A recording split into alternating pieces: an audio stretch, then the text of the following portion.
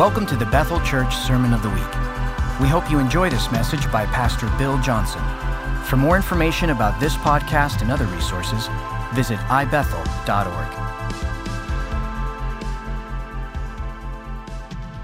A verse that I review with you fairly often, maybe every 6 months or so, is this passage of Scripture where it says, "For all have sinned and fallen short of the glory of God."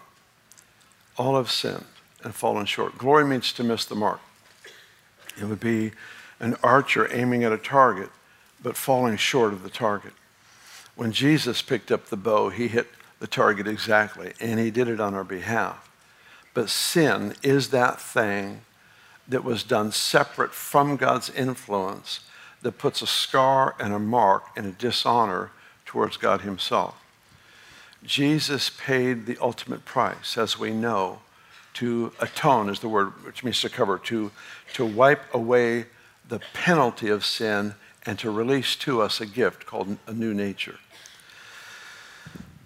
But the Scripture says, all have sinned and fallen short of the glory of God. The glory of God is not just a warm, fuzzy feeling. It's actually the manifested presence of God in which there are dimensions, and the ultimate dimension is extremely intense. But in that intense environment of presence, literally not one other thing in the world matters. It is the ultimate fulfillment in experience, in awareness. It's the ultimate fulfillment of why you're alive. It satisfies the hunger that nothing has ever satisfied before. Nothing can come close. And the reason is we were actually born to live in the glory. We're actually designed. Literally, if you could talk about, how a plug fits in the wall, that plug is actually designed to fit perfectly, seamlessly into that wall. It's the same thing. It's like you were designed perfectly, seamlessly to fit into the glory of God and to live and thrive in that dimension of God's presence. Every taste of presence, every taste of goodness is simply an invitation for more.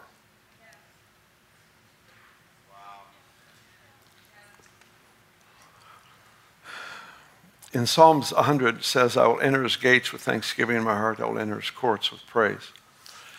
What I don't want to do is set up some regimented concept of how to pray. I don't want to do that because that doesn't help us. Because, when you're in a crisis, you don't have time to go through steps. You just go, "Help!" You just cry out to God and just pray. He just shows up and fixes something. So in fact, one of my favorite concepts in the Bible is the one-sentence prayers that are throughout the book of Nehemiah. Remember me now for this, one prayer. And the Lord was moved by that prayer. I believe strongly in that, but I also believe strongly in the heavenly protocol. And whenever God gives us a protocol, a pattern, if you will, it's always to reveal his nature. It's always to reveal something about the heavenly realm and how we are capable and able to interact in this that is so otherworldly. There are parts of the heavenly realm that mirror earthly realms. For example, there are concepts like sowing and reaping. You plant corn, you harvest corn. But in the heavenly realm, you plant mercy, you harvest mercy. But then there are other parts of the heavenly realm that have no earthly replica or duplicate. And what the glory does is it introduces us to another world that actually makes everything else we know appear to be a shadow as compared to the substance we've now encountered. The more I read about this glory, the more I want to go deeper, the more I want to go deeper still into this manifestation, into the very heart of God. There's something interesting in both Old and New Testaments, Hebrew, Old Testament, Greek, and Aramaic and New. The word for presence is actually the word face.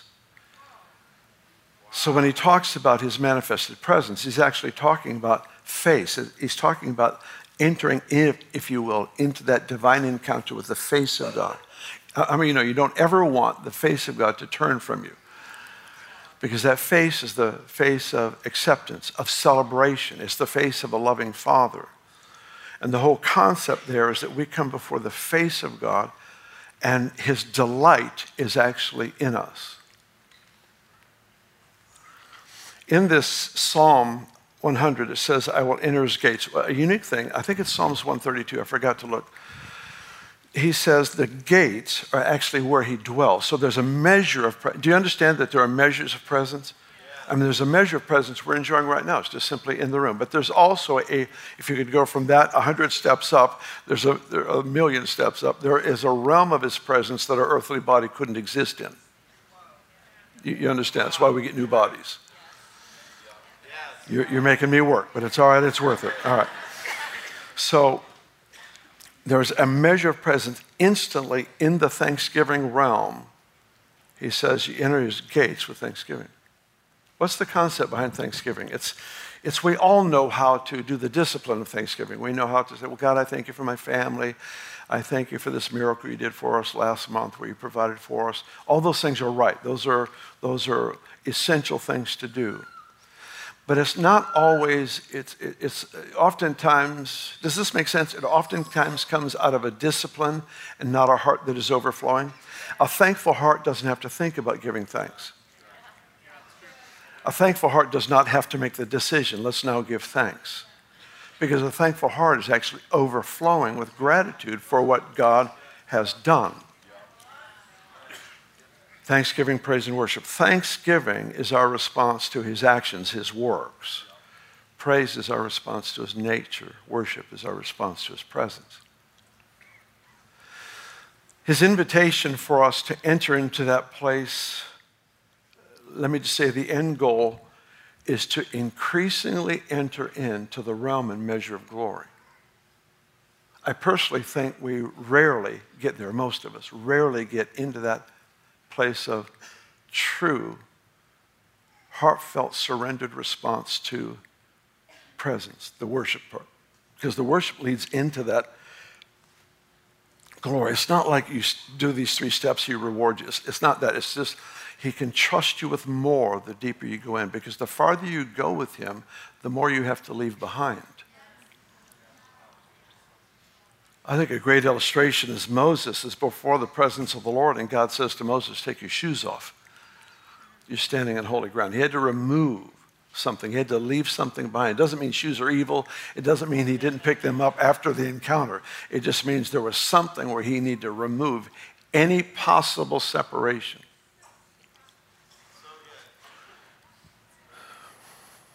Israel was in this journey through the wilderness. They spent 40 years there. A whole new generation rose up. And the Lord spoke to Moses, and I'm just going to put it in my language. He says, I can't take you into the promised land until you circumcise all the men, because there was all these people that were born in the wilderness that were never circumcised. They had to leave something behind before they could go farther. They had to leave flesh behind. Flesh represents carnality, decisions made, impure motives. It's the part of life that is crucified with Christ that we have to keep in the grave.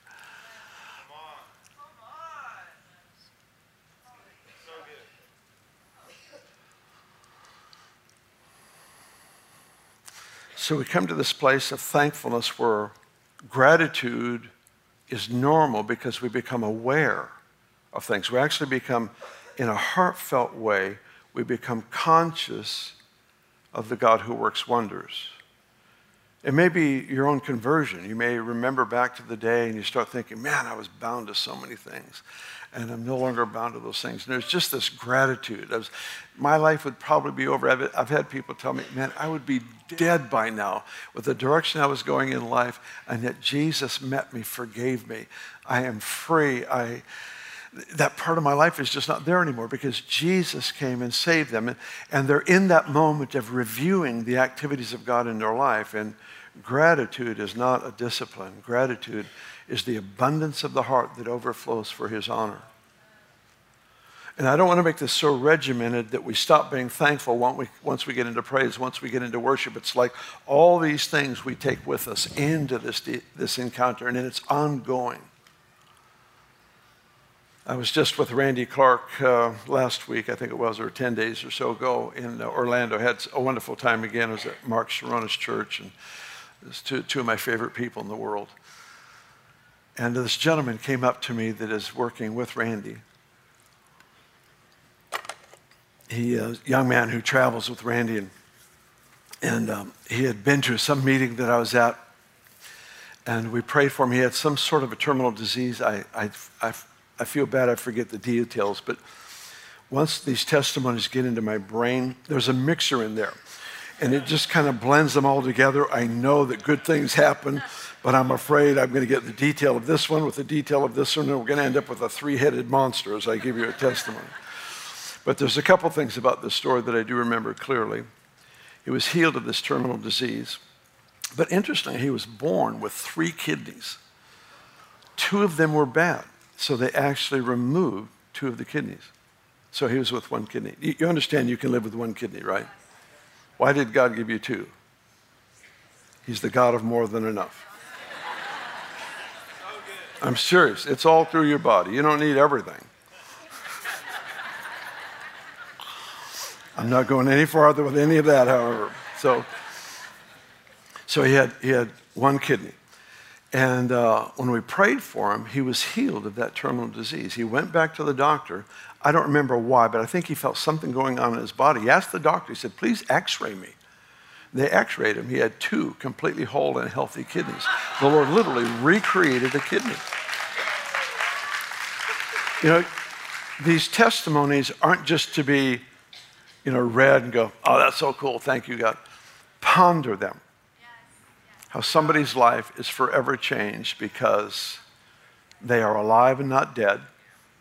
I remember a friend of mine that I haven't seen for years now, but every year I'd do a conference with him, and we'd just kind of wonder, all the speakers would wonder, when we get together for the next conference, how many people will he have raised from the dead now? Because it increased every year, and he's just one of those guys. And he's just such a humble, underspoken, is that the right word? Just zero hype. Just a very humble man, but a man of great authority.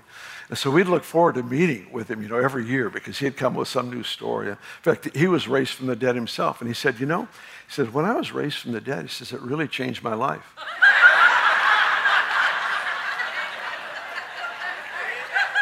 I'll bet it did.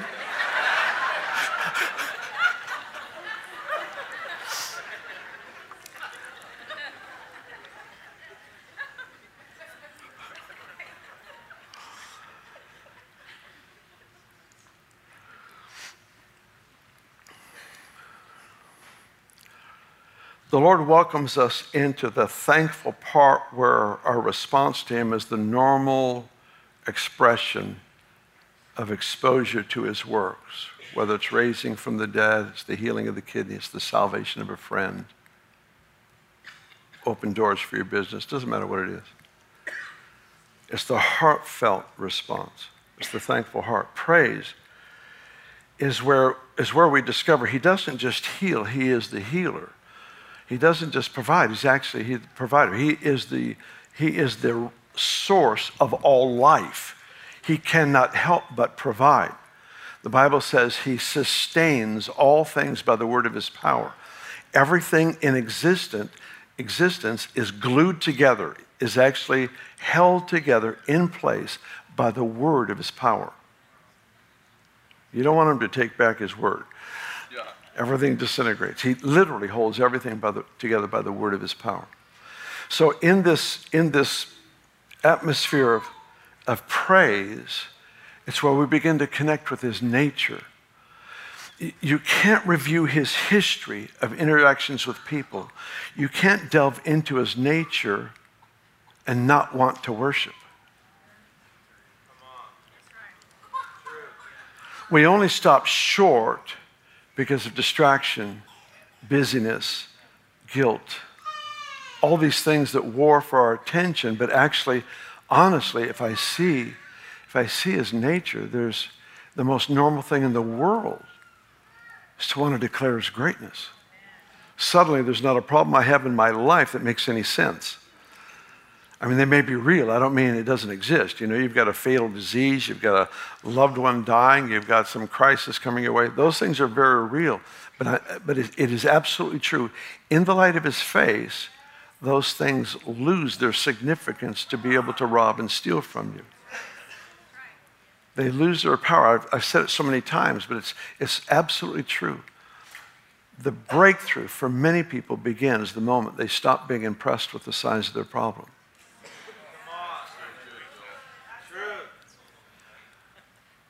Exchanging consciousness, and I don't mean that in a negative way, but consciousness, awareness of problems, to awareness of not only his presence, his nature, I cannot help but worship. There's everything in creation worships.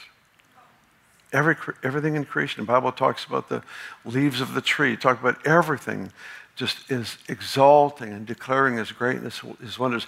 It's such a profound reality that Jesus warned us. He said, if these do not cry out, even the rocks will cry out. There's something about, it's interwoven into creation itself, that there is a continuous wave of glory to God for who he is. People are the only ones with the option. And in this moment, we see his nature, and all we want to do is just to come farther. And in this realm of worship, there are opportunities and places where we actually get to step into that glory. And let me describe it.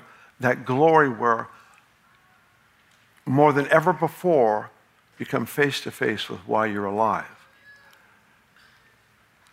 It's the one thing that fully satisfies why we are alive.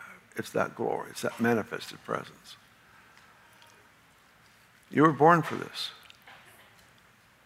We were born and designed to live in the glory of God. And he freely invites every person. It's not just the Moseses and the Davids and the heroes of faith. It's every person washed in the blood of Jesus is invited into this place of interaction and glory. But it's not a token moment. It's not a moment where we throw up a 10-second prayer of thankfulness, now we move on with our day. It's the fact I'm arrested by something that's greater than me, and the deep of my heart burns an affection for him.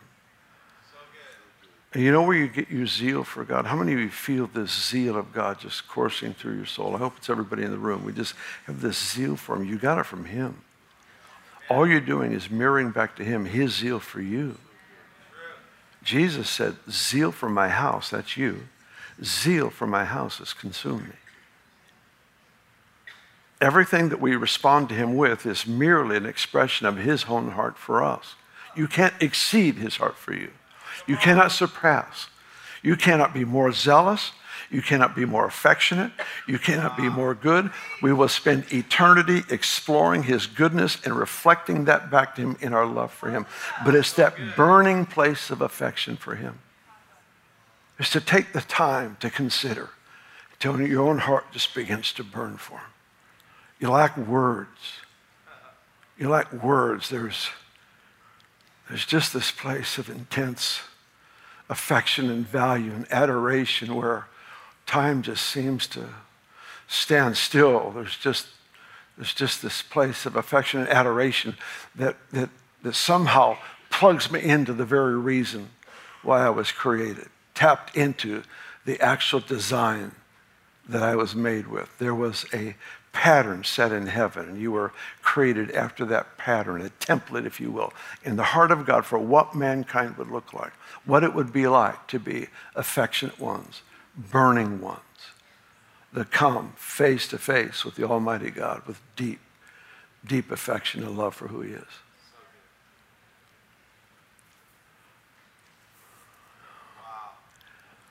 I want you to open your Bibles to John chapter 15. Oh, goodness. I am way later in this than I was supposed to be. Oops. If you'll listen fast, I'll talk fast.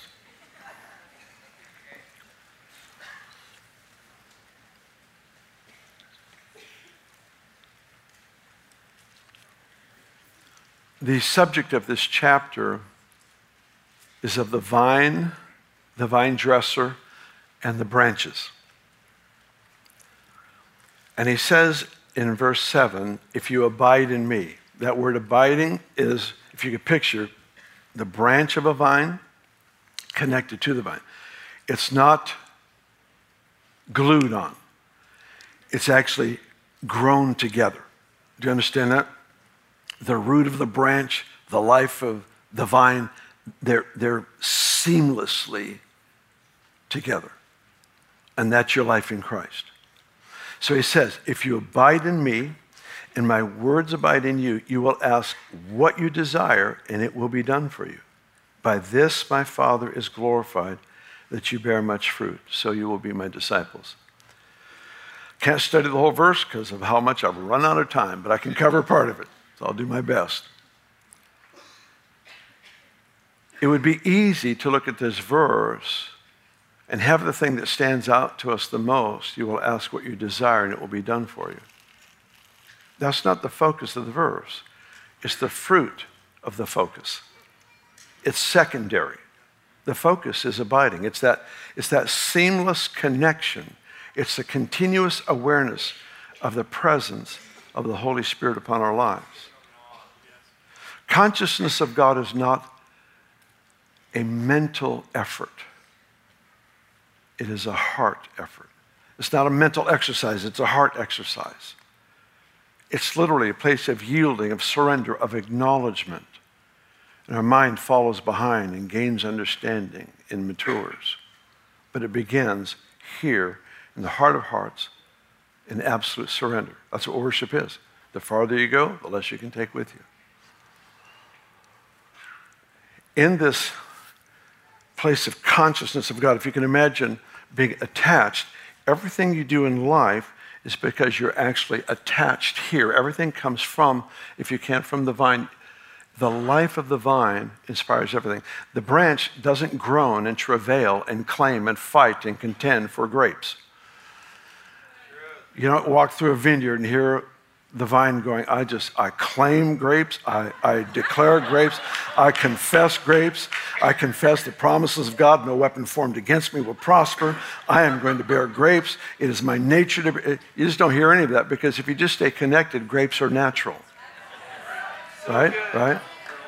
There are some fruits in our lives that are not the result of effort, they're actually the result of connection.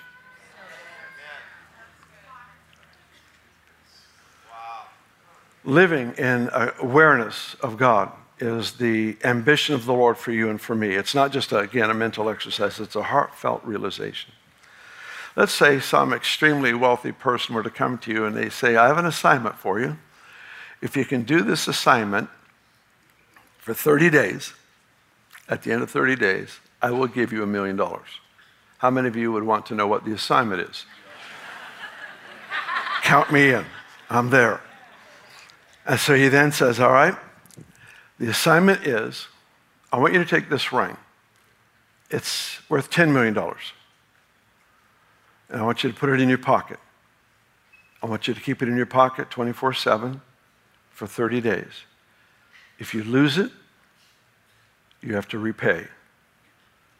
If you keep it for 30 days, I will give you $1 million. How many of you would take the risk?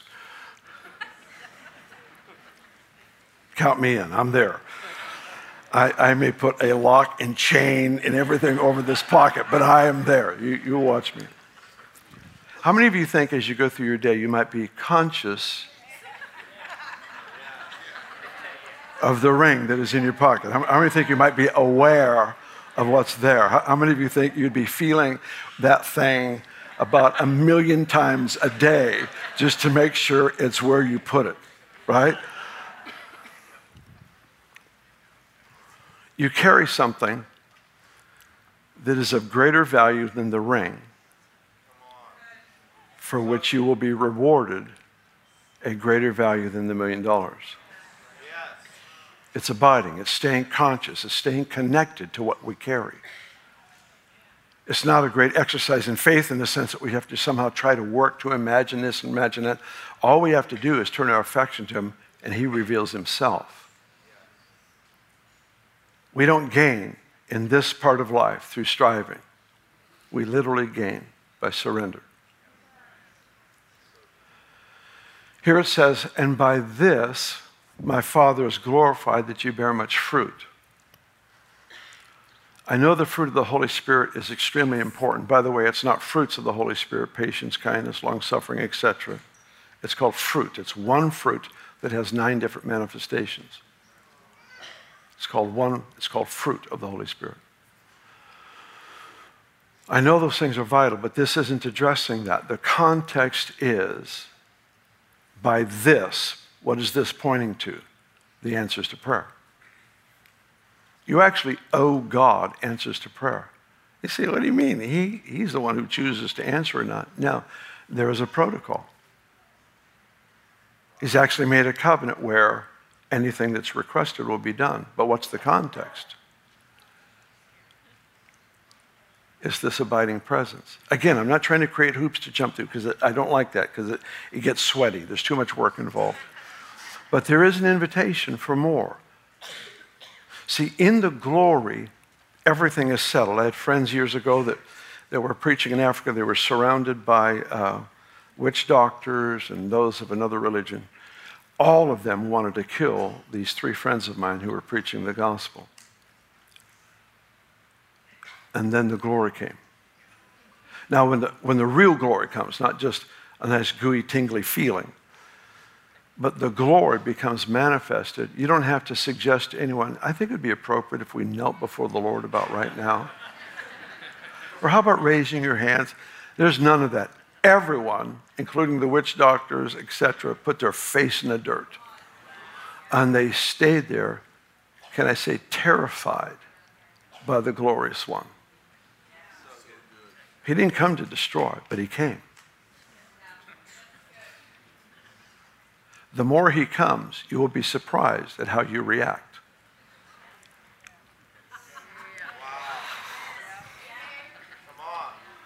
On the dirt. I don't know how long that condition remained, but I have been told that when everyone stood up, every single person was born again. Every single person was healed in their body. There was no affliction left. And every person was baptized in the Holy Spirit. You see, in the glory, it is so overwhelmingly heaven-like. Not heaven-like. It is so overwhelmingly heaven that all deficiencies are defeated on the spot. On the spot. The invitation could sound like, let's get prayers answered. The invitation is, come. Come into the glory. Learn. Learn how to navigate in presence, how to navigate your heart, response. Let's be the people that he can entrust more to than he has in this past season.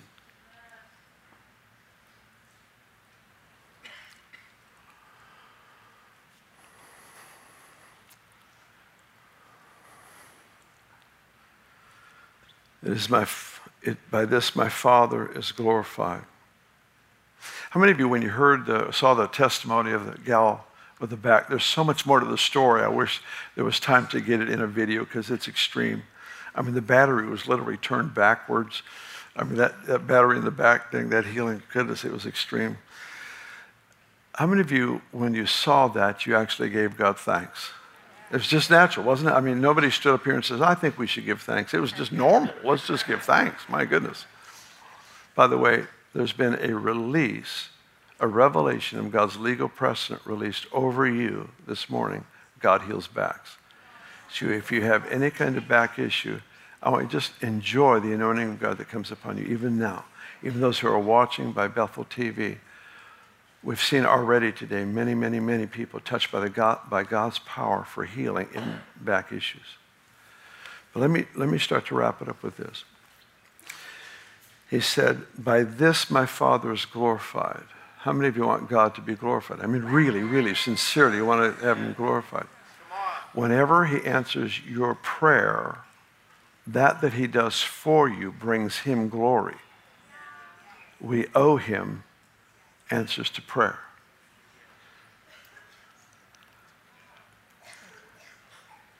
Faith is not an issue in the glory. Unbelief is not a stumbling block in the glory.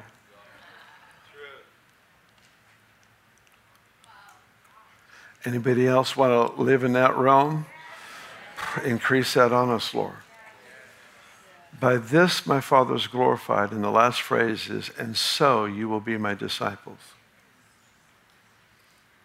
He's not saying if you don't abide, if you don't live constantly aware of me, you're not my disciple. He's not saying that. He's just saying the fact that you're connected to me, that you are truly following me, will be seen in these ways. You were born for glory. You were born to bring answers. Heaven's answers to earth. And the process is prayer.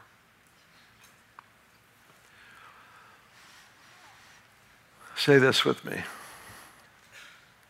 I was designed to live in the glory of God. I was created to get answers.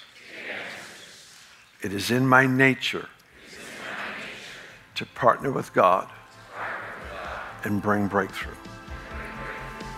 That's who you are. Thanks for listening to the Sermon of the Week. This weekly podcast is now being translated in several languages. Visit podcasts.ibethel.org.